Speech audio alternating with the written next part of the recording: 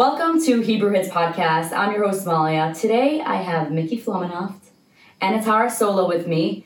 They work for Migdal R, which if I show you this book, I think you will recognize it. This is the living legend, Rabbi Grossman. So it's very interesting how I came to meet you. Well, I met Mickey first, and then I met Atara. I did a really nice thing for my sister-in-law, and she gave this to me as a gift. I got this gift on a Thursday, and Sunday morning, my father came home from shul and said, Rev Grossman is speaking in Young Israel. And I was like, what? The Rev Grossman of the book is speaking? He's here in person? Wow, what's going on here? I got to bring the book and have him sign it. Little did I know he wasn't speaking in person. He was speaking over Zoom, but that allowed me, it was actually on Tu B'Shvat, and that allowed me to meet Mickey, who I went up to, started speaking, and I was really intrigued about Migdal R. I thought it was a really cool organization. So I have them here today to talk about Migdal R. Welcome to the show. How are you doing today? Great. You're listening to Hebrew Hits. I'm your host, Malia, and I'm so excited that you're tuning in to this show because that means that you want to succeed in life and you do not want to fail. Many of us go through such difficult challenges in life, and it's up to us not to fall victim to them. It's up to us to rise above it and to succeed. I sit down with people who have gone through real big struggles and show that they overcame them and are super successful today. It's what you do, it's what you have that makes a difference. Hebrew Hits is presented by TMC. Great, thanks for having us. So, Atara, question for you. How did you get involved in Migdal R? Wow. So I'm originally American, but made Aliyah when I was a teenager. I grew up in Yerushalayim, and once I got married with my children, moved to Modi'in. Ever since I know myself on a professional level, I've been working in the nonprofit world, and I grew up in a home that lived and breathed nonprofit. My parents founded their own, and so that's been my bread and butter. I love that. So what about Migdal R intrigued you? And tell me a little bit about Migdal R. Yeah. So Migdal R, for me specifically, I actually, to be honest, came across it by chance. Okay. I always had heard about this legend. You spoke about the living legend, Rabbi Grossman. Yeah. In Israel, the Rav is a name. And I really didn't know much about the extent of what the Rav did. Mm-hmm. I lived in Modi'in, lived a very comfortable life, and to be honest, was not aware of what existed just outside my doorstep. Wow. That so many people were living beneath the line of poverty, that struggled, that faced day-to-day challenges, that their children didn't have food on their table. To me, it was foreign living where I lived. Mm-hmm. And in the world of nonprofit, I was working in other nonprofits at the time, someone came up to me and said, there's this great organization. You may or may not have heard about this rabbi. His name's Rabbi Grossman. I was floored, and I said, I have to hear more. Wow. And when I learned more about the challenge that exists out there, I couldn't not meet this individual, this incredible man. Yeah. And in the beginning, I kind of said, maybe I won't go. I'm happy where I am, Sameach b'chalko type of thing. And someone said to me, just meet this incredible man. And when Rabbi Grossman walked in the room to meet me, I looked in his eyes and I saw true chen. Wow. And for me, that was what sold me, really, that moment. It could have been anything else that he would have said afterwards, but that moment was a special one. And what he continued to share with me was that Migdal R helps over 10,000 underprivileged and orphaned children every single year in Israel. Over 10,000? Yeah. Wow. That's incredible. Yeah. It really was amazing to hear that. And I said, well, what do you do? And where do you get these kids from? Yeah. So these kids come from all across Israel. Mm-hmm. We have one very large campus up in the north, which is where Migdal R was founded. Mm-hmm.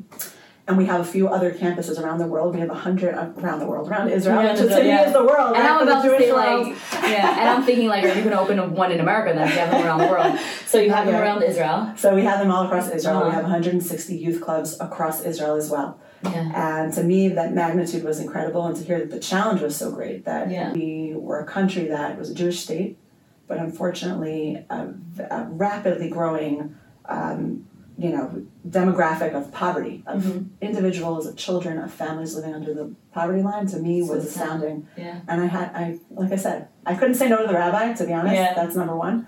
Number two, I realized the challenge was so great and there was such a need. And if 10,000 children plus are in the care of Migdal R, how can I not jump in and help? Right, of course, and it's incredible. So I really love what you're saying about Migdal R. I want to jump to Mickey for a second before I actually fully respond to you. Yeah, go ahead. Because I want to know now, Mickey. Yes. When I showed up there at the Young Israel, and I met you, like, did you ever think that we'd be sitting down to a podcast? Like, what did you think when I came up to you? So I actually wanted to address that. First thing you know, that's a tactic that we use all the time. We say Rabbi Grossman's coming to town, and then we show up and we say, oh, no, he's not really coming. He's just on Zoom. We're going to bring a photo. Yeah. So that's one of our tactics. But to be honest, I just moved recently from the States, like Atara did, from Israel. Mm-hmm. She came 3 years before I did.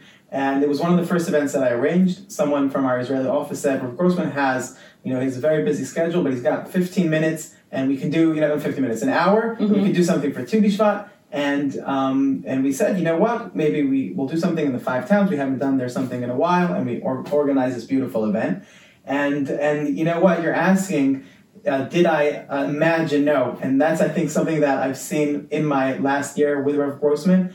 Anything you think that is going to, you have one idea that maybe this will happen, and it takes you in a whole different direction. We met there. You told me, I thought I'm meeting Rav Grossman, but I just bought the book. We connected. We started staying in touch. We talked about doing events in the 5 towns, and then we rolled here. We're here sitting. I don't know. It's almost 8 months later, and we're sitting at a podcast. But it's so wild, and like what you're saying really shows me that Hashem is running the world, because there's no reason why I had to get this book 2 days before Rev Grossman I thought was in America. And I brought my radio equipment, which you don't know, because I was like, if Rev Grossman's here, I'm interviewing him. And when he wasn't there, I was like, oh, okay. You get the second best. You get the second best. Exactly. But now that I know it's your tactic, it's like, okay. But like, it really is interesting how Hashem really does run the world. And Hashem puts everybody into the place where you are meant to be. And you both are meant to be in Migdal Ar. You seem like you love it and you are living it. Like, not only was Rav Grossman a very special person, but in order for him to have grown this huge organization to what it is today, he has to have great people like you working with him. So, Atara, how has Rav Grossman and Migdal Ar affected your life personally? So as I began to say before, on a personal level, to come to the realization that there are so many people that are living a lifestyle that is so far away from the lifestyle that I was living, and who are struggling. For me, I always want to take my place within Am Yisrael. It's always, everything I've done on a career level has always been involved with Am Yisrael, Medinat Yisrael, focusing on Israel and helping the people of Israel, helping people come to Israel. That's been what I've done my whole life. And you've always lived in Israel? And I haven't always. I grew up in the States. I moved to Israel when I was 14 years old with my family. Wasn't my decision. Okay. But it worked out. Yeah, exactly. And I lived there since then. And really the only reason why I'm back here in the U.S. is because of Rabbi Grossman and Migdal Or. And I really made that decision, which was a hard one. It was actually, I had no intention of leaving Israel and living somewhere else. My dream is to live in Israel, where I want to raise my children and continue to raise them is in Israel. But when I heard what the Rav was doing, and helping kids with everything they need, giving them the essentials, a family, a home, clothing, food, psychological support, giving them an education, giving them tools to succeed, empowering them, not just giving them a handout and expecting them to do something with it and maybe go back to their ways. We're giving them a hands up. And to me, that moment was the moment that I was inspired, is meeting the rabbi that day, hearing what was going on outside of my own small little circle, and realizing that there was so much to do. And because of that, I considered and explored coming to the U.S. So interesting. You literally picked up your life for a dream that someone had, which it just blossomed into this beautiful thing that he's literally, he's a father to so many. Really? And that's like the one word that I have for him. It's like he's a father for so many. And when I started reading this book, I was like, how in the world does everybody love him? Like, how can I emulate that so that everybody can love me as well? Because he has a certain power that people, it's not that people are clinging to him, but people are like he's like a sponge for like people that just want to grow and be loved and do the right thing. And he pulls people in. So it's so interesting for me to like hear this from you guys, from both of you. I can tell you something just funny that happened to me on the way here in the car talking about it. I have my old neighbor from 15 years ago. He's a rabbi. He has he's already a grandfather, had 9 children. Very interesting character in Israel. He's actually writing sort of like something with the Gemara, like an interpretation to the Gemara, big thing that he's doing. And I get emails from him because I'm on his mailing list. And he wrote something. He listed, something 4 names of rabbis, and one of them was Rav Grossman. So like, why is he has nothing to do with Rav Grossman. Why is he writing his name? So I opened up the email. And his email was about, he says, usually I give you content about Gemara, but I say what makes a great educator, it's, I named a few of these people, it's that their unconditional love that they had to people. Wow. And he named Rav Grossman as one of those 4. He named Rav Aryeh Levine, Rav Grossman, and then I realized this is the impact. I read this now an hour ago. Yeah. But Rav Grossman impacted everybody. When I was growing up in Israel, I knew of Rav Grossman, so when I met him the first time, of course it's Rav Grossman. But I had no clue, goes maybe what Atara said earlier, what he was doing on a day-to-day basis. We knew the character, the figure, the Israel Prize laureate Rav Grossman, the Disco Rabbi Rav Grossman. Yes. But when you go into the stories and you read the book, and maybe what you said earlier, how Hashem led him, I don't think Rav Grossman either imagined that, one day he'll be running this literally empire of chesed, that supports kids all around, all across Israel. Yeah. And another thing that I want to point out, which you just said, is you just started naming a few different basic titles. Right. Basically it's titles for Rav Grossman, and they were all different. Right. And the one thing that I was able to pick up was that his whole thing is like, he doesn't care who you are. He doesn't care how you look.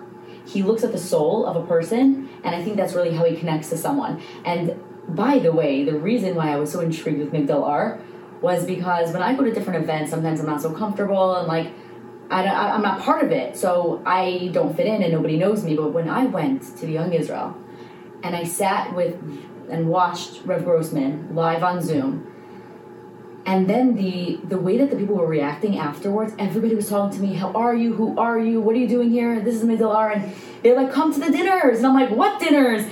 And I was like, why are you guys so welcoming? You're so welcoming. So I saw that, and that is why I was right away intrigued. I'm like, give me your pamphlet, how can I donate to this organization? Because when someone is at the top of their organization that they built, sometimes they're not in tune with their employees or the people that are a part of them. But with Rev Grossman, all of you guys exemplify the same unity. That how did that even happen? How does that work? It's so incredible to see. Well, I think that's really what it's all about, is that is a core value for Rabbi Grossman. Mm-hmm. It's like Mickey said, the unconditional love. The value that there's a Jewish soul, and it doesn't matter who you are, where you come from, what you do, what you associate with, you're a Jewish soul. And I have to be there for another Jewish soul. And when you think about, we're sitting here in the United States. Yeah. Both of us are Israeli and American. Right. And we're sitting here, and we're doing things for Migdal R here, while all of our programs really are supporting children in Israel. And part of, I think, what's so inspiring, and probably, and Mickey, I can't speak for you, but definitely for me, in coming across an ocean, again, not on a boat or anything, but not a boat, really? This time, no. Not a boat for you? No. Not this time. I decided to up my game and take a plane. Okay, fine. Still, we paid a sacrifice moving to the States. You have to understand. For us, it's a downgrade. For us, it's a downgrade. Yerida. That's why they call it right. Yeah. Yerida. Yeah. Leaving Israel will always be Yerida. And I learned that from you because I heard you make Aliyah. Right, exactly. So, and there's a concept of Yerida. They say in Hebrew, Yerida, the tzorech aliyah. The purpose of going down is to actually bring yourself up or bring others up. And that, I think, is really, I think for both of us, we've kind of spoken about this before, we're here for a purpose. Yeah. We're here for that core value of, you mentioned, you're in that room and you're feeling it, even though Rabbi Grossman's sitting in Israel on a Zoom, right? Mm-hmm. But there's this community that's happening with his supporters, the friends of, the people who love Rabbi Grossman. They're not the kids who he's helping. These are people around the world. And I think that comes from a very strong compass and a core value that is emulated across oceans and around the world. And that's why the Rav is a living legend. That's why what Migdal R is so much, it's so great in just what it does with children in need. But it's so much greater because it's a sense of community. It's a family. It is. It really, really, really is. Do you feel that you're lacking something being in America, not in Israel? Being on site, I actually want to answer just because I want to make a correction. Because even a lot of people, we joked about the Yerida. A lot of people say it to me. They're like, what, you made Yerida? And then I say, well, we're here, for a certain amount of time, and it's to support an organization. But Atara and I both have family from Israel. Both our families, my parents made Aliyah before I was born, so I never grew up in the U.S. But at the end of the day, moving, our lives is a big shift, right? For sure. And, but we don't, what pulled me in, maybe going to the question that, you asked Satara earlier, was that when you see the American Friends, there's an organization called, this is what we work for, American Friends of Migdal Or. And to see the amount of supporters, thousands and thousands of donors over the year, tens of thousands of donors over the years, and board members and people who, stakeholders who really get invested. And, to me, that was like the knock on the head that said, you know what, so many people are willing to get behind it, and I can play a little role in, making those connections and building the bridge. And so to me, that was the amazement. Of course, Rav Grossman, but to see, wow, you have, not many organizations have an international, we have a British desk, we have a Canadian desk, we have a U.S. office, which is one of the, is the biggest one around the world.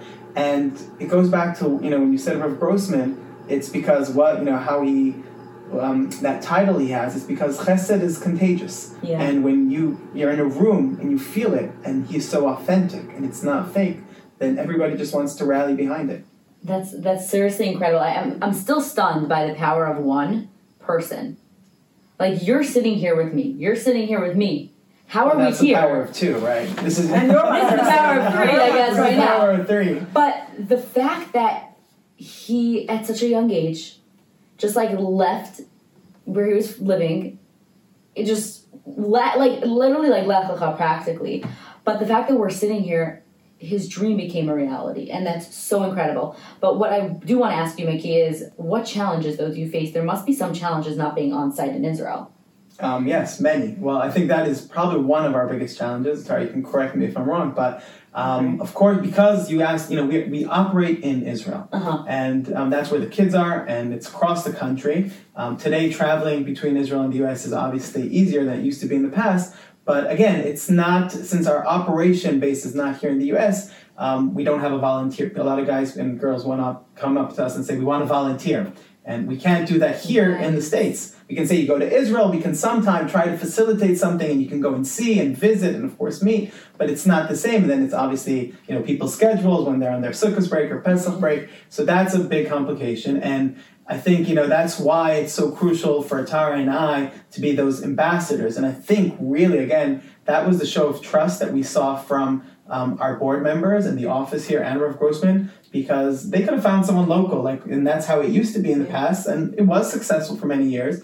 But they said, if we really want to, as we continue to grow, maybe bringing someone from Israel can be a new, fresh air because, American, Israeli, we can really bridge that, bring something more authentic since our operation is not here. And we can kind of, give that sense of what's going on. But you didn't just, you're not the only one that's sacrificing not living in Israel. Your children, your wife, your whole family moved here. Correct. We moved with families. We at the end of the day, we did want the experience. There's something, we gain a lot of it, and our kids are, exposing to, sometimes when you live in Israel, it's a kind of a narrow-minded event. Everybody's the same. So it's actually a bit of a benefit also. Oh, okay, good. Yeah, I think there's a lot of benefits in learning and, meeting new people in different backgrounds. I think Israel can learn a lot from America, actually, on that side. Israel is very divided by politics and religious and secular. And Rav Grossman, again, he is that person. He, on the side, when he's not helping kids, he's putting politicians together and trying to form a government. He's really an incredible person. Honestly, I don't know how he has enough time in the day. Do you agree with what Mickey's saying with the challenges, or do you have anything you want to add? Well, that would be probably our biggest challenge. Our greatest challenge is really that we're so far away, while we feel very close. And Mickey kind of explained why we feel more close. But to not be able to send somebody to hands-on, work with the kids. People want to do that. They really want to. And it's hard also. It's hard for our friends and supporters, our board members, that it isn't so simple to get to Israel in that sense and to get to the campus and to spend time there. And of course, when people go to Israel, everyone has a million things they have to do also. And it's not that Migdal Or is less, but it's just not that same ongoing day-to-day opportunity where if I have a couple of days a week where I want to give of myself, I want to go hands-on work with these kids. We can't offer that, unfortunately. So it is a challenge. So why don't you open up an American, there's so many kids here that need help. It's true. It is true. And it's a question we get asked often. Okay. And, sometimes an organization, in order to excel in what they do, really needs to be focused on a niche element of challenge and find a solution for that challenge. Okay. And where we focus is on the children of Israel.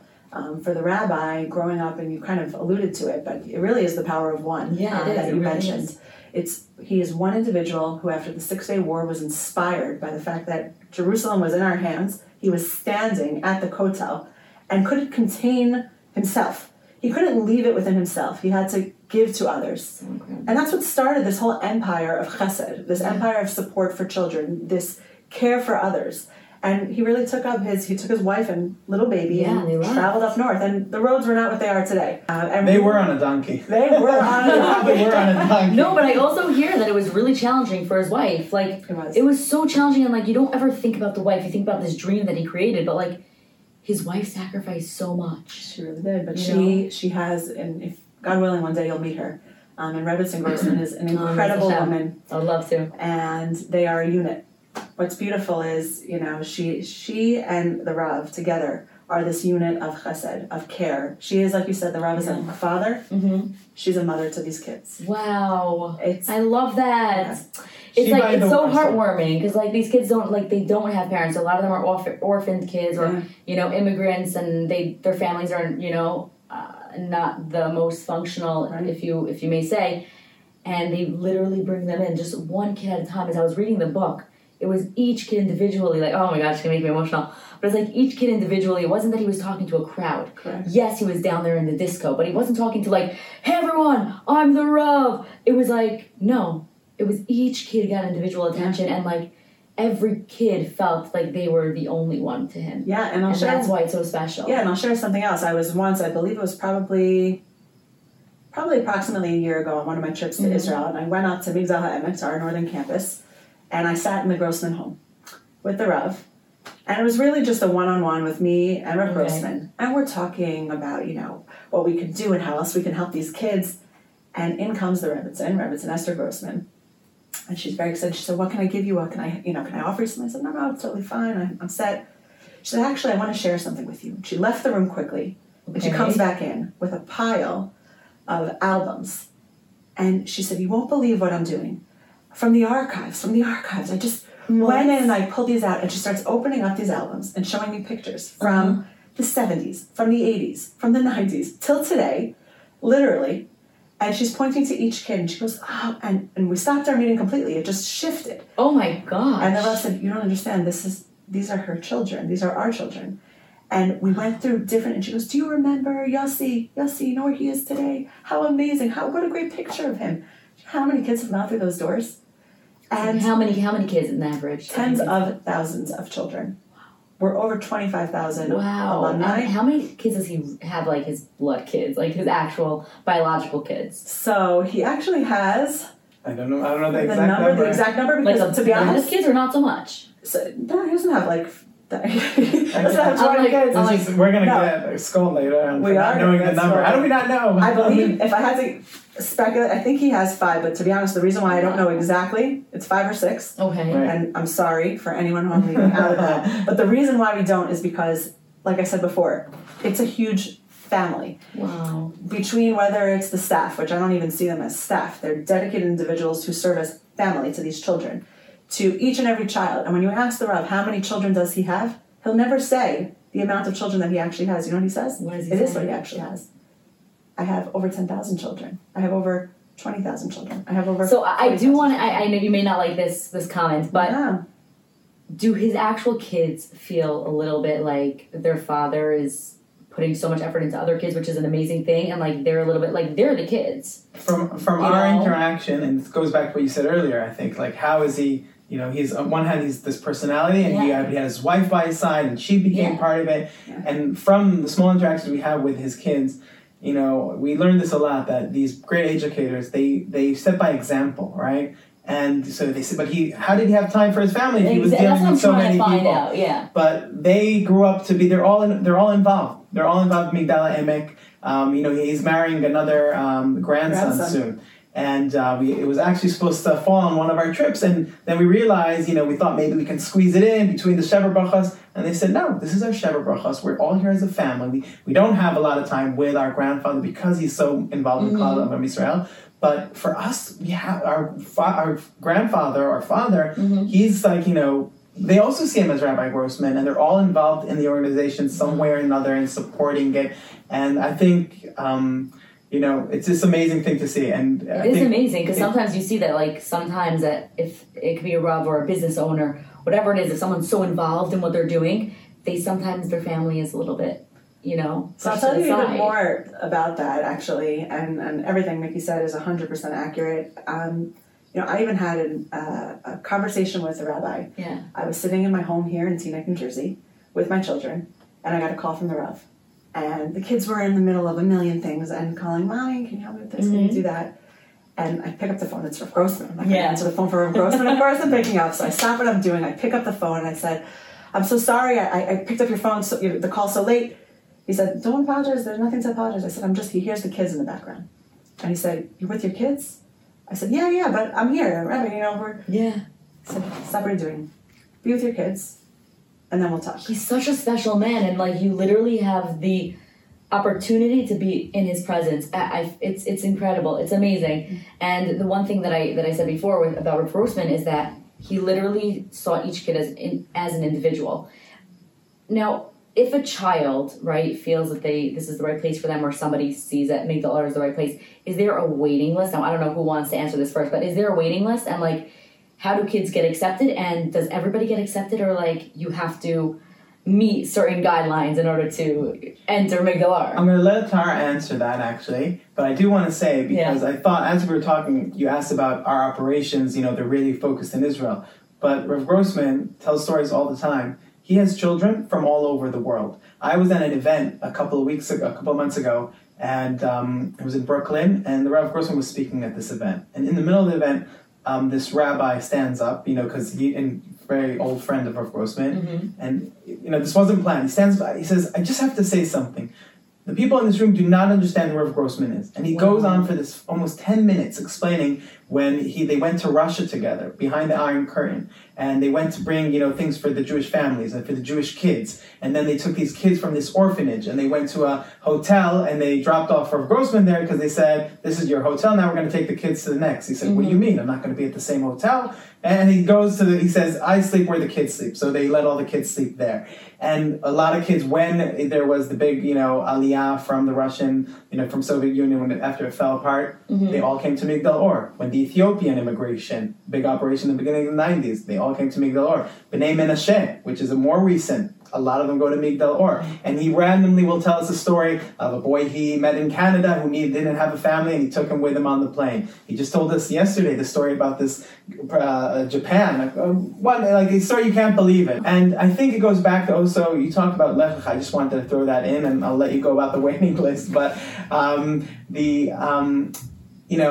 me that was also a lesson. Atara and I share a lot about, there is, certain advantages when we move, but of course moving is not convenient. There's always a price you're going to pay. Yeah. Definitely when you're moving your whole family. And there's always a challenge. And we learned it from Rav Grossman. Yeah. I have neighbors who say to me, how did you move a country? I barely can move down the road. But that's what I'm like, just from a logistical aspect. It's true. But if you really want to grow, if you really want to make a change, you have to be open to moving. That's, I think, Avram's call to Lech Lecha. Rav Grossman heard it. He's had that feeling, that calling. He said, I'll be willing to move and make a sacrifice. And look what it's a lesson to all of us. If you're willing to move out of your comfort zone, then you can really do great things. Mickey, that was one of the most, beautiful things in this entire interview. You just said it so well. I loved it. I'm like, that's the clip we're going to use to, promote this whole thing. That was beautiful. Amazing. So it's actually very relevant what Mickey just brought up with the support that we provide to kids and individuals around the world.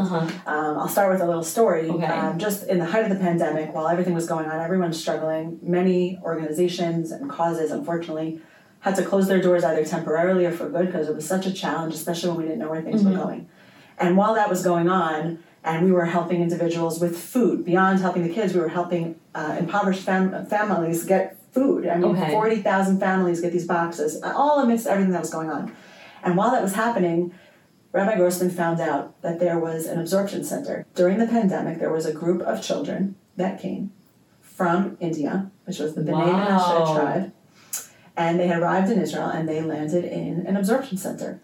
And however it happened, because the rabbi's the rabbi, and there's always a story, he got word that there were 200 children that were in horrible living standards. Like they were living in this absorption center where they really weren't getting what they needed in order to actually... How old were these kids? A range from probably around 8 till 13 or 14. Very young. Young kids. Some had family that I really... felt like you were going to say teenagers. I was like, that's young. No, young kids. Oh my God. And this is in the time, I'm using the story as an example. Yeah. This is the time where you're just trying to get by. It's the pandemic, right? You don't know what it's going to be. Right. But there were these kids. How could we not take them in? Now, we weren't building new buildings. It's the pandemic. We didn't have necessarily so much space. It's the middle of the year we found this out. How are we going to put them in? There were no questions asked. Okay. Zero. Those kids were having a tough time living in hard situations. I want them over here in Migdal Or. And Rabbi Grossman made sure that these 200 children, amidst this challenging time for all, came, and we not only didn't close our doors, we extended a very warm invitation, restructured things on the campus, brought them in, and these kids, we just recently got a video, someone had a bar mitzvah, and celebrated, twinned their bar mitzvah, which is a beautiful thing. This boy, who has actually pretty decent English, just so he is glowing, thanking this family that helped him celebrate his bar mitzvah. So they live with the families? So they moved in. It's actually a great question. We have lots of different types of programs within Migdal Or. You can imagine, if you have 10,000 kids, you have 10,000 programs. And if you're Rabbi Grossman... That's a ton. It really is. And if you're Rabbi Grossman, you're... school, no? Yeah. Oh, we have multiple schools. We have over 15 schools. And it's from infants till end of high school. Yeah. So I want to really get into detail about what it is and like exactly how it operates because it's very interesting. Yeah. You know, you would think Migdal Or, okay, so it's the kids live there, but like no, it's so much bigger than that. Correct. So it's a network. And Mickey, please chime in whenever you have anything to add or... I'll tell you something about, and I'm thinking about the waiting list. Again, a story that happened 3 weeks ago. I was at a wedding at a chuppah, and I see this rabbi, and suddenly speaking with someone in Hebrew, so I hear Hebrew, and I say hi, we start talking a bit, and I find out he's in the same business as I am. He's also a fundraiser, and he actually gets funds because he works with Haredi youth who are like, they're displaced, they're not in yeshivas, and they're on the streets, and he tries to find, schools for them, appropriate schools. Okay. So I said, well, we're very much in a similar business. I work with Rav Grossman, so of course he knows Rav Grossman. But then he said to me something interesting. He said, well, the kids that I work with, they need help and they need support, and we try to find the right school. But Rav Grossman, he takes the kids that everybody gave hope of. He says he's willing to take those have nowhere else to go. And I've heard Rav Grossman say this also. And that was, to hear that from him, though, so inspiring. Because I have kids, I got to find something that they can still study, they can still sit, something a bit more. But he says, Rav Grossman, he says, those type of kids I don't even deal with. Now, I'll add to that actually, just because... I am stunned. Yeah. If you see my face, I can't even talk. I honestly guess can't that's why talk. I just jumped in. Yeah, you saw. I'm just like... Pause. Everything okay? I'm like, oh my God, that's a wild story. Your screen didn't freeze. It's just Amalia pausing. Exactly. We're not on Zoom here, so nothing's pausing. Oh my God. Yes, but I think part of, to your question before is, as far as wait lists, I think we've demonstrated, really, if there's a need... that child will be and I hear that with now. us. Yeah. And how do kids get to us? You also asked before, I believe.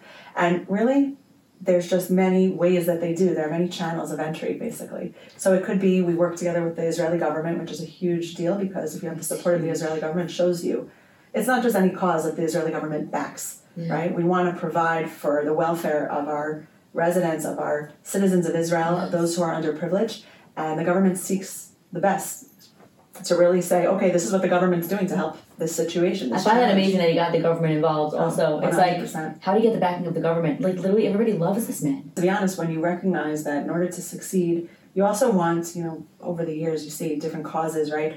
And people say, well, I'm sitting here in America, so if Israel can help, so why should I, right? Mm-hmm. When do you think that? I mean, I'm sitting here now, like, if Israel can't help, it's an Israel problem. Right. Why are we turning to America? Why are we turning to England? Why are we turning...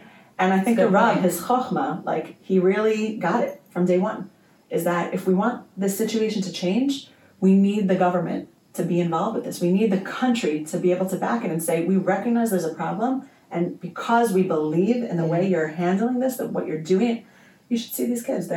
They're making an impact on Israeli society like anything. Well, you're literally bringing these kids up, like literally, as you said, from infant all the way up. But you're bringing them up. They are the children. So what are those main things that you actually teach these children? Wow. So first of all, like I said, we always call them the threes, the essentials, education, and empowerment.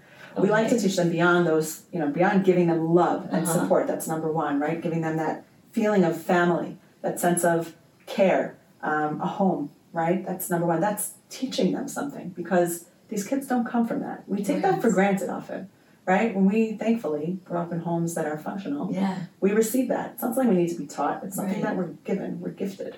And you don't even know that there's a problem. Right. So they, first of all, need to feel and learn what love is.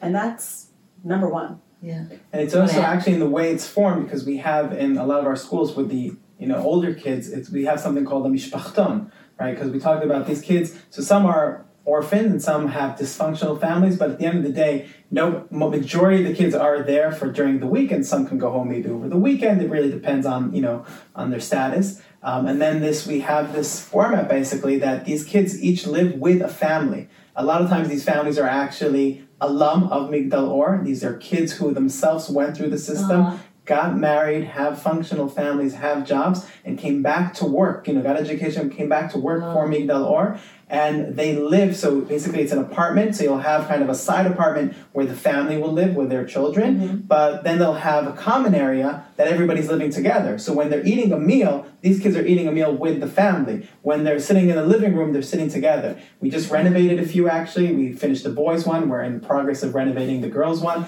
This is also why, going back to funding, the government at the end of the day is going to give you, maybe support your program. It's not going to build you buildings. Right. And definitely 20 years later, things need to be updated. And Rav Grossman always wants the kids to have the best. When I saw the new mishpachton, I was... What's mishpachton? That's what it's called. That's like the dormitory.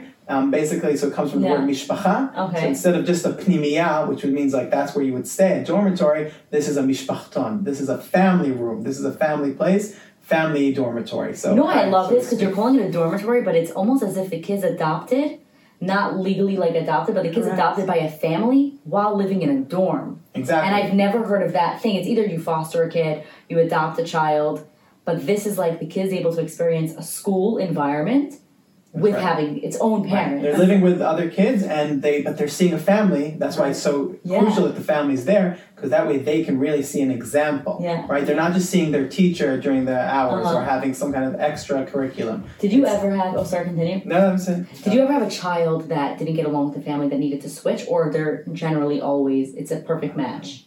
It's a good question. I don't know of that story specifically, but because in you have life, so many these things students. they could have happened. Yeah. And I think... To that point, I think that if there were a need and something that a child needed more than what we were already giving them, we're always there to assess that and see how we can make a change. If that's that one thing that we gave them at that moment wasn't working for them, okay, so there's something else. Yeah. And that's, I think, the beauty of Migdal Or, because it's a network, and you spoke before about what it looks like. It's a network. It's not a school. No. It's not a dorm. Right. It's a network of support for these kids. And whether they're getting the love that we're teaching them, or they're learning to think and be grateful and have hakarat hatov, or they're learning to not only have hakarat hatov, but to give back. As you said, 3 things. If I had to think of 3 of these values, those are 3 that just off the top of my head I can think of in seeing every one of these children. And it doesn't come by chance. It comes because you're listening to them. You're working with them. And if there's something that they're struggling with, of course I'll make that change. If you have a leader right in front of you, someone who's emulating these values, I can't just sit here with that. I just received so much. Yeah. So let me go back and give others. And of course, to your question before, if someone had a challenge, if someone didn't listen to you, if you're a teacher or if you're a parent in your dorm, or if they didn't hear you, if your parent didn't listen to you and you were struggling with that challenge, you wouldn't end up at the place that you would be looking to give back. You'd be stuck in your challenge. So what's beautiful about Migdal Or, and we spoke a little bit about the support from the government and why it's so important to go beyond the government, is that in order to provide so much more, and Mickey kind of alluded to it, but Migdal Or, you don't show up and you'll get there. We're going to get you to your parents. Yes, I need to go. I tried when I went to Israel. It didn't really work out too well. It is hard. It is hard to even understand it without seeing it. We'll put up some pictures on the screen. Also, that would be great. But you can see, this is always a running joke between me and Mickey that I'm going to go to this place. But I am. I'm going to do it. Every child, right? So if they are talented in art, so we'll give them not only art therapy, but to learn the arts, right? They can go, if they're talented in music, have a skill. We have the Israel Philharmonic partnered with us to help them, teach them how to play on the violin. We have an incredible violinist who now goes around the world performing. All from these programs. Cooking Up a Future. We have a program called Cooking Up a Future. that kids, because not all kids are going to get, they're not so strong on their academics, so we want to give them other, places where they can, focus on. So there's a program called Cooking Up a Future with top Israeli chefs, come also and do sessions with them. And these kids, are working in that industry. They graduate with a major in Israel. That's the way it works. What? A major, or a sort of like, it's not a degree, it's a certificate of a major in the culinary arts and hospitality. And of course, don't forget. And of course, my horses. Equestrian therapy. Which what is it? You know what that is, Maya? I'm sure that's the first time. Equestrian therapy? I can't say it. Equestrian? Does that have to do with like fish? So, no, actually the opposite. It's horses with 4 legs. That's incredible. Don't feel bad. I didn't know what it was. It's okay. This is what I joked about before with Mickey, is that I'm going to get there. I'm going to see the horses. But I think about, as a parent with 3 children, my husband and I constantly are looking to give our kids more than beyond the school, what they get in school. You want to give them after school activities, inspire them, connect them, engage them. So you think of all these different things. They go play sports, they go to an art class, they go to dance, they go to music.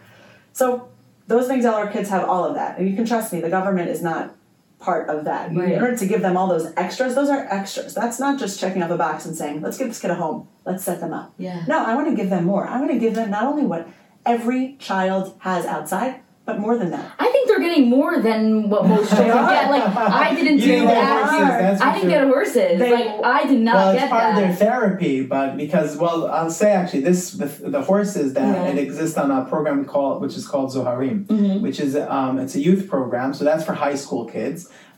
Catered also again really for more from the ultra-Orthodox community, kids who again didn't find themselves in the right miscarriage, in the structure. And, for whatever reason, they weren't at home anymore, and they needed a place to go, and and that's why Zoharim was founded. It was actually someone, again, went to Rav Grossman. There was this piece of land. It was like a village between Beit Shemesh, behind Beit Shemesh and Emek Hayla. It's a beautiful valley. Okay. And it used to be it was for drug addicts. That was originally what it was supposed to be, a rehab for drug addicts. And it was mud on the ground.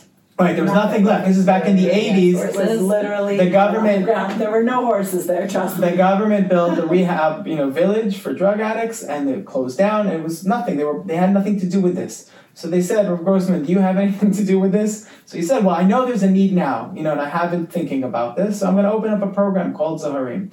So, and that's where we have this, the horse therapy and other things that go on. Wow. And going about the waiting list, when I did a tour there, and I met we have a great manager there named Tzachi, and we walk around, and I'm asking him all these questions you're asking me. How does it exactly work? How do kids get here, right? Yeah. He said, we don't recruit. Kind of word to mouth. We got to be very sensitive about it. But he says, there's always people wanting to come, right? Yeah. And more people, unfortunately, there is a need. So more people are hearing about it, and more people are coming. And I said, what do you do with kids, what's who don't fit in the mold? Obviously, they need structure. So, he was giving me this example. Unfortunately, some of these kids, they already got to a place where they are, using drugs. And, obviously there's a zero drug policy within the school. But what happens if they get caught? What happens if someone, is tempted? So they don't kick him out. They have this whole policy where they have a separate building where he has to move from his regular dorm to that building. It's not alone. It's not isolation, but he's moved with the social workers and with everybody else. And there's but he needs to have this kind of time on his own, and he has to do a certain kind of rehab policy. It's not a cherem. No, that's what I was saying. It's not because you're not being isolated. But it's not with any other kids? I don't know. No, so it's it's just a separate building, right, from the regular room, right? So I'll have a building with other kids in it as well, but that's where they know this is the time you need to recalculate your ways, and there's a whole program that they go through during that week to regain the trust. And go back, right? So it's and again, very, very facilitated. Yeah. Everything we do is obviously with psychologists and social workers, we're not just making this up as we go. But again, it's to show that they're not giving up on these kids. Yeah. And I've heard alumni come back and speak. They took a tour of actually, it was an NCSY group. I was there that day that we had a group from NCSY who came to visit, and they brought alumni of Zoharim, guys who were commanders in the army after that. Oh, wow. A guy who's a soccer coach, has started his own family. Great guys. And, they talked about how Zoharim saved them. They said, this is the place that got me back on track. I was it's better than any rehab. Yeah. 100%. That's what it sounds like. 100%. Yeah. It's a family. Yeah. It goes back to family. Exactly. So where do you see this, if you could say real quickly, because I know this could be a huge vision, where do you see Migdal Or going in 5 years? So first of all, Migdal Or in general in Israel, where we see Migdal Or going is really continuing to absorb any of these children that need our support. We will be there always. Okay. That's 100%. And unfortunately, the problem's not disappearing. Okay. That's quite unfortunate. It's a little bit sad. It actually is. It's a challenging situation. When I speak to a lot of people, I say, how it's a horrible situation that challenge keeps growing, but I'm thankful that Migdal Or is there to provide for that challenge, right? Yeah. So unfortunately, the challenge is not disappearing, especially with things going around the world, whether it's what's going on in Ukraine and how that affects ecosystems around the world, whether it's what's going on in Israel and the political sphere. It's endless. And where we'll be always is there to help these children. Okay. So that's 100% the direction. And I have to add something, just so everybody's clear. When we say Migdal Or, and I just said Zoharim, so I said that's catered for, youth, high school. We have Migdal Emek, which we said is from infants till high school. Rebbitzin Grossman has a bridal salon where she, takes care for brides who need, whether it's just for the wedding or starting their life with essentials. There's Or Israeli, which is a youth network. It's a youth movement, basically, all across Israel. For youth, we talk about youth. These are kids who do have families, but what are they doing on their after hours? And they're bringing them a much more Jewish education, chesed, involvement. And it's amazing what they do around that time of year. And we have Gan Yavne, which is actually another program. It's a bit smaller, but it's a program that for older Haredim who want to get a higher education and get involved in the workforce in Israel. So that's something also under Migdal. I don't understand how this is even possible. How many things that there are. This is my brain happens to me because I knew about Migdal Or before this podcast, but as you're speaking, my brain is running 1,000,000 miles a minute because I'm thinking about all these separate little organizations and movements that he created. And each one is a huge one on its own. Exactly. And as Rav Grossman said to me the first time I met him, and this has just happened last week, it's right before Rosh Hashanah, there's a project called Chag Saveh, right? They provide food for families who can't, bring food on their table. They sent over 20,000 packages last week. And I said to him, and it's all over the Israeli radio, famous, singers, soccer players, they all get involved, they support this. He says, that we do on the side. Right. That's a side gig. Oh my gosh. 20,000 food packages twice a year is that's the side gig of Migdal Or, so to speak, right? And to with everything going on. Yeah, and to strengthen what you just said now, it's like a supermarket of chesed, right? In the end of the day, our focus is obviously children, but what Mickey said is we're there for every stage of life for a child. So starting from infants, all the way through when they get married, go to the army, go to university, whatever path they choose, and as a family, just the same way your parents would be there for you, Migdal Or is there for them. So my biggest question, Atara, is what are you doing here? Why are you not in Israel? Why are you here? So I'm here really, like I said before, first of all, my heart's in Israel. And that's where I plan to be. Of course, Nikki and I both, we spoke about Yeridah. Yeridah has a strong connotation of us. But what are you doing is what I'm trying to figure out. You did Yeridah, you came here, but Migdal Or is in Israel. So correct. What does that have to do with America? Yeah. So first of all, in order to survive, like I said before, we need support from around the world. In order to provide for these children the way we do and the way they need, we need support beyond the government. We need the friends of Migdal Or. I love that. We do. Yeah. And it goes hand in hand with any child that succeeds. That success, that child that's making an impact now in Israeli society, that's a Chaver Knesset, or a member of the Knesset, or that is in the army in a higher up position, or is in business or high tech, or wherever they are, that individual is succeeding because of the friends around the world. Wow. That success is attributed completely to direct involvement from people here. I love how you call them friends and not donors or supporters. It's friends. It's all about the community that you guys built. It really is. And and I think, so a lot of organizations have friends, but with Rav Grossman, as we said, this chesed and the way he looks at every person, it really is. He is a person of connection. He brings our supporters are from, just like Rav Grossman has, our children come from all realms of the background, religious, Sephardi, Ashkenazi, non-religious, all over the world. He doesn't look at your color or if you have a kippah or don't have a kippah. He accepts everybody, and we see our supporters. They come also. We have all supporters from every type of person you can think. Yeah, and when you speak about we spoke about how we have friends, right? And there's friends of, and they really are beyond friends. They are family, because a family doesn't leave a child. A family is there through and through, and people who are sitting here, and to me, and my greatest passion, and what I see as a vision for here in the United States, is it's great to have individuals who support, but we all want to be involved in a community. Yeah. Individualized, support is something that's so important because we need to grow as one. Right? Yeah. I spoke about the power of one. Exactly. You need to grow as one. Yeah. But as an individual, we always seek to be part of something greater, a greater cause. And when we're sitting here in the United States, my personal passion is to always connect back to Israel. I want, Jews around the world to feel that strong connection of family, of home, with Israel. So is that what you're doing here? You're trying to create a family within America while spreading the word about Migdal Har? 100%. We are definitely we're throughout the United States. We're the American friends of Migdal Har. It's across North America. It's not just New York. It's not just, there is a life beyond New York. Yeah, exactly. It's hard to believe, right? Yeah. Florida, California, Texas, Chicago, Boston. You literally span across the United States of America.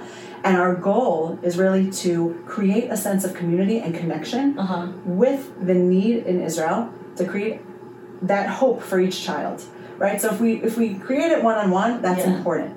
But we didn't do enough. We have to create community. We have to. I say it so beautifully. We have to. Yeah. And that's what we've been focusing on for the last few years. We've really looked at each individual, and we've had support for years. I mean, we're celebrating actually right now our 50th year since... Congratulations! The founding of Migdal Har. It's a big deal. I didn't know that. Oh, yeah. 50. When is the 50th anniversary? 50th. I need right now. We're in the middle of the celebration. We're in the middle. That's why we decided to do a podcast. Let's do l'chaim. Right, let's do a water. L'chaim. L'chaim. Yes. Exactly. That's the reason we did a podcast. We said, for the 50th, we think it's time. Wow. We're ready for a podcast. That's amazing. So I hear what Atara is saying about, your goals. You really want to establish a community here in America. Do you have anything different, or do you agree exactly what she's saying? So actually... Exactly. I have to agree exactly okay? Otherwise I'll get fired. Oh, no. Oh, she's your boss? God forbid. You're the boss? Oh, Tara's the executive director. I'm just the director of development. So just we understand the hierarchy here. Okay. There's no hierarchy. I'm sitting away because I'm a bit worried. We're partners. I don't want to get anything thrown out there. But... You're hired. But seriously, I have to be honest. I'm going to give a lot of credit. I'm not going to disagree with you. I'll give you credit. Maybe going back to that family point and friends of, Atara arrived here, 3 years before I did, and I've worked with several organizations. Mm-hmm. And to me personally, one of the big, reasons to move was also my long discussions with Atara when I was still in Israel, and understanding this is a person that I can be a partner with and work with. And I saw the shift that Atara was, successfully taking in the organization and focusing a lot more on communal events, small events with a small set of people and different groups, whether it's a men's night out, whether it's a chef's event for couples, whether it's a bashma. We just had a big event in Teaneck, and we had, again, it was 300 people came. It was the second annual. Now we're planning one in Englewood. You guys are really awesome, honestly. We try. You don't stop. Like, still trying. You understand? Mickey's just talking and talking like this is like... It sounds like it's obvious. It sounds obvious, right? No, the way that you're talking, it's just like it's natural. Like, we do this, we do this, we do this. We just finished this event, 300 people. I'm like, you're just saying it so nonchalantly. It's hard work. It's a lot of hard work, and it's Baruch Hashem, we see success, and and it's great to see fruit to our labor. But we really feel like we're only scratching the surface, to be honest. So what would be the dream? Yeah. Wow. We would have 10 Ataras and 10 Mickeys, and we would grow our staff. Seriously, though. It's true. That not like us. We don't want people. We want more people. You can just do a 3D printer.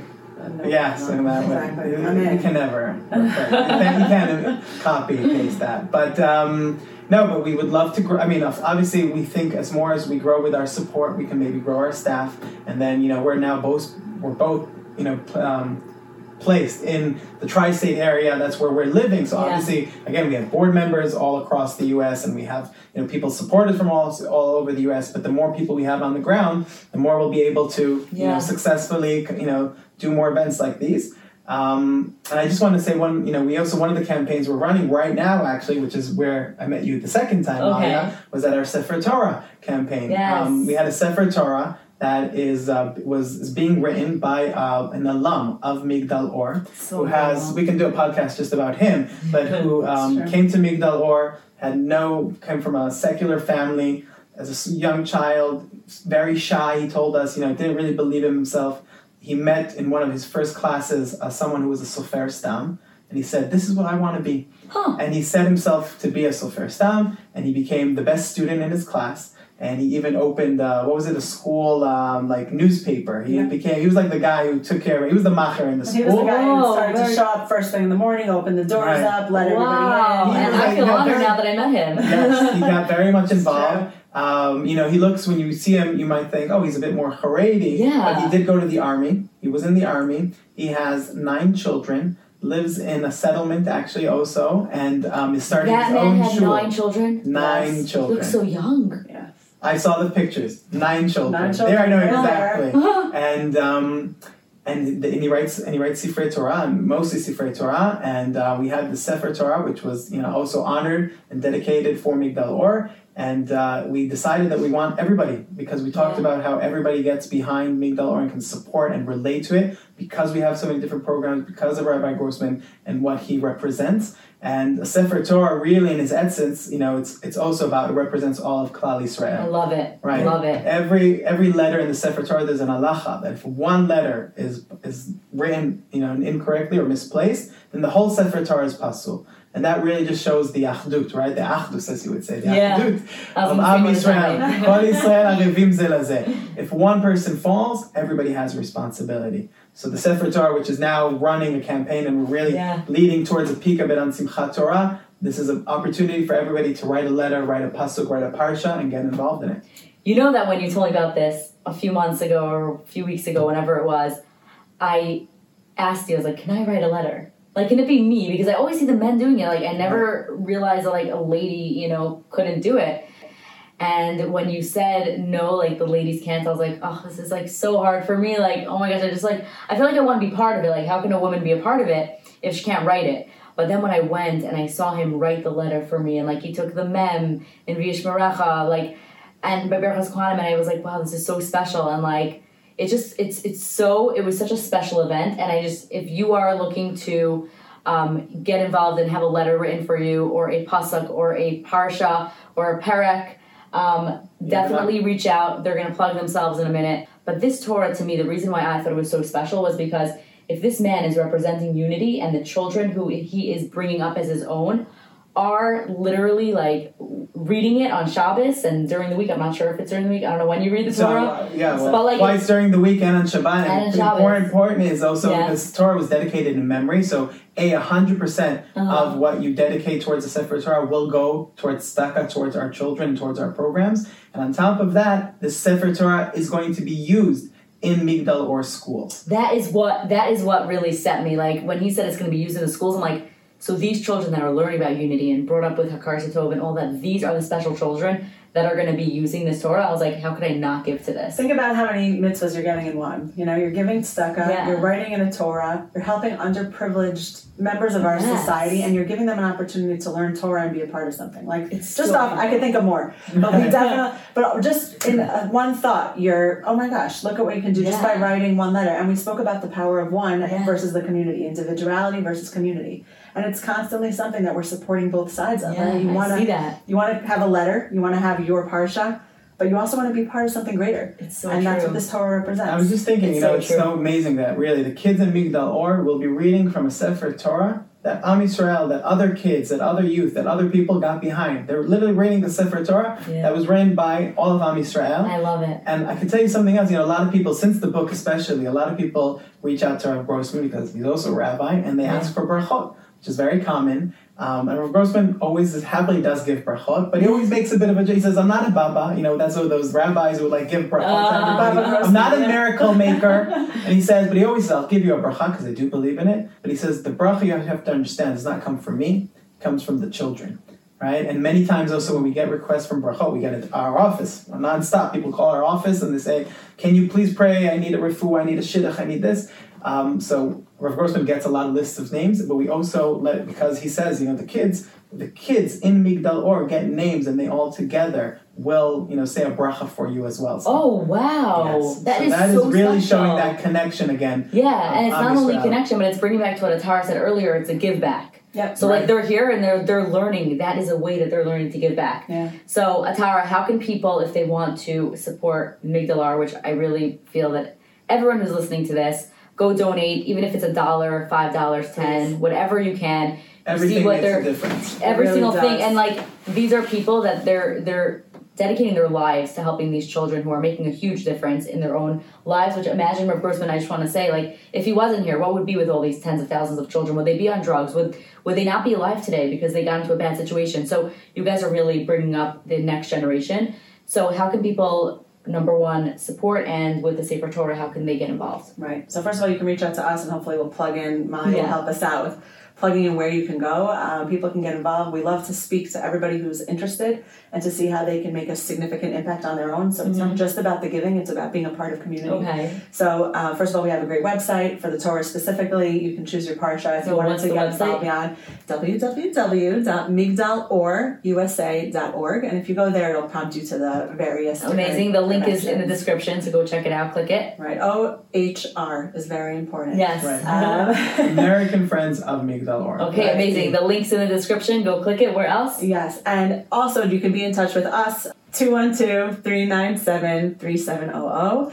And if you want to make a call, we'll connect with either myself, with Mickey. We'd both be thrilled to speak with each and every one of you to see how you can make a direct impact. And if you want to bring Migdal Or to your community and inspire others to do this really special and critical work, like you said, these kids don't have anybody else. And if Migdal Or were not here, we don't know where they would be. We don't. And it's really just so important. So Are you on any social medias that you want to plug? Yeah, Migdal Or USA. You can go on Instagram or on our Facebook page, and we'd love to see you follow us. We constantly post stories of things that are going on in Israel and events that are happening here. So if you follow us, we love that. You'll get both. You'll also get stories of what's going on in Israel. A lot of updates. We've been pushing a lot on social, so it's a great opportunity. Yeah. No, for sure. Go follow them everywhere on social media. All the links are in the description below. If you have not yet read this book, you are going to want to go on to wherever you can buy it. Their website, Amazon, I'm assuming Anywhere. Any Jewish bookstore. available. I went into a Jewish bookstore this week actually to buy tzitzis for my youngest son, and I saw the book right up front. It was like a lot of books, and that was right up front. I told him I'm very happy, pleased to see this. Yeah, right I love front, it. so. It happens to be right when I posted this. I got it. I was like, oh my gosh, I didn't know who Rav Grossman was. Okay, I just want to let you know that. Okay, now you do. Now I do. And when I got the book, and I posted on my WhatsApp status, like, my sister-in-law got me a book. It's so nice. The responses were like, he's amazing. Oh my gosh, we love him. He's so inspiring. The best rabbi. Oh my. And I got so many responses just from posting this book on my WhatsApp status. And I saw the power. I was like, wow. I didn't know who he was, but and I thought he was not alive. And then I was like, he's living? That's why. When I heard he's alive and he was in 5 towns, which wasn't really true. But I was like, oh my gosh, I gotta really get involved and read this book. So he really is an incredible person from the first page, honestly, when he was learning and he missed the bomb and he didn't die. Unbelievable story. It's an unbelievable story for another time when we have a Grossman on the show, hopefully soon. But if you do not have this book, go check it out. And thank you so much again, Mickey and Atara, for being here. Thank you, It's been a real pleasure. I had so much fun here, and I learned so much about what you guys do and who you are. It's really a special organization. Thank you all for tuning in. Please share this episode with at least one person, because if you were inspired, I know that your friend, your cousin, your neighbor, your family member is going to be inspired too. Go check out HebrewHitsRadio.com, and you can check out Hebrew Hits Radio on YouTube. I'm available on LinkedIn if you have any questions. If you're having trouble getting in touch with them, reach out to me at Malia Feivelson. We'll be back next time. Same time, same place. Thank you very much, Malia. Thank you so much, Malia.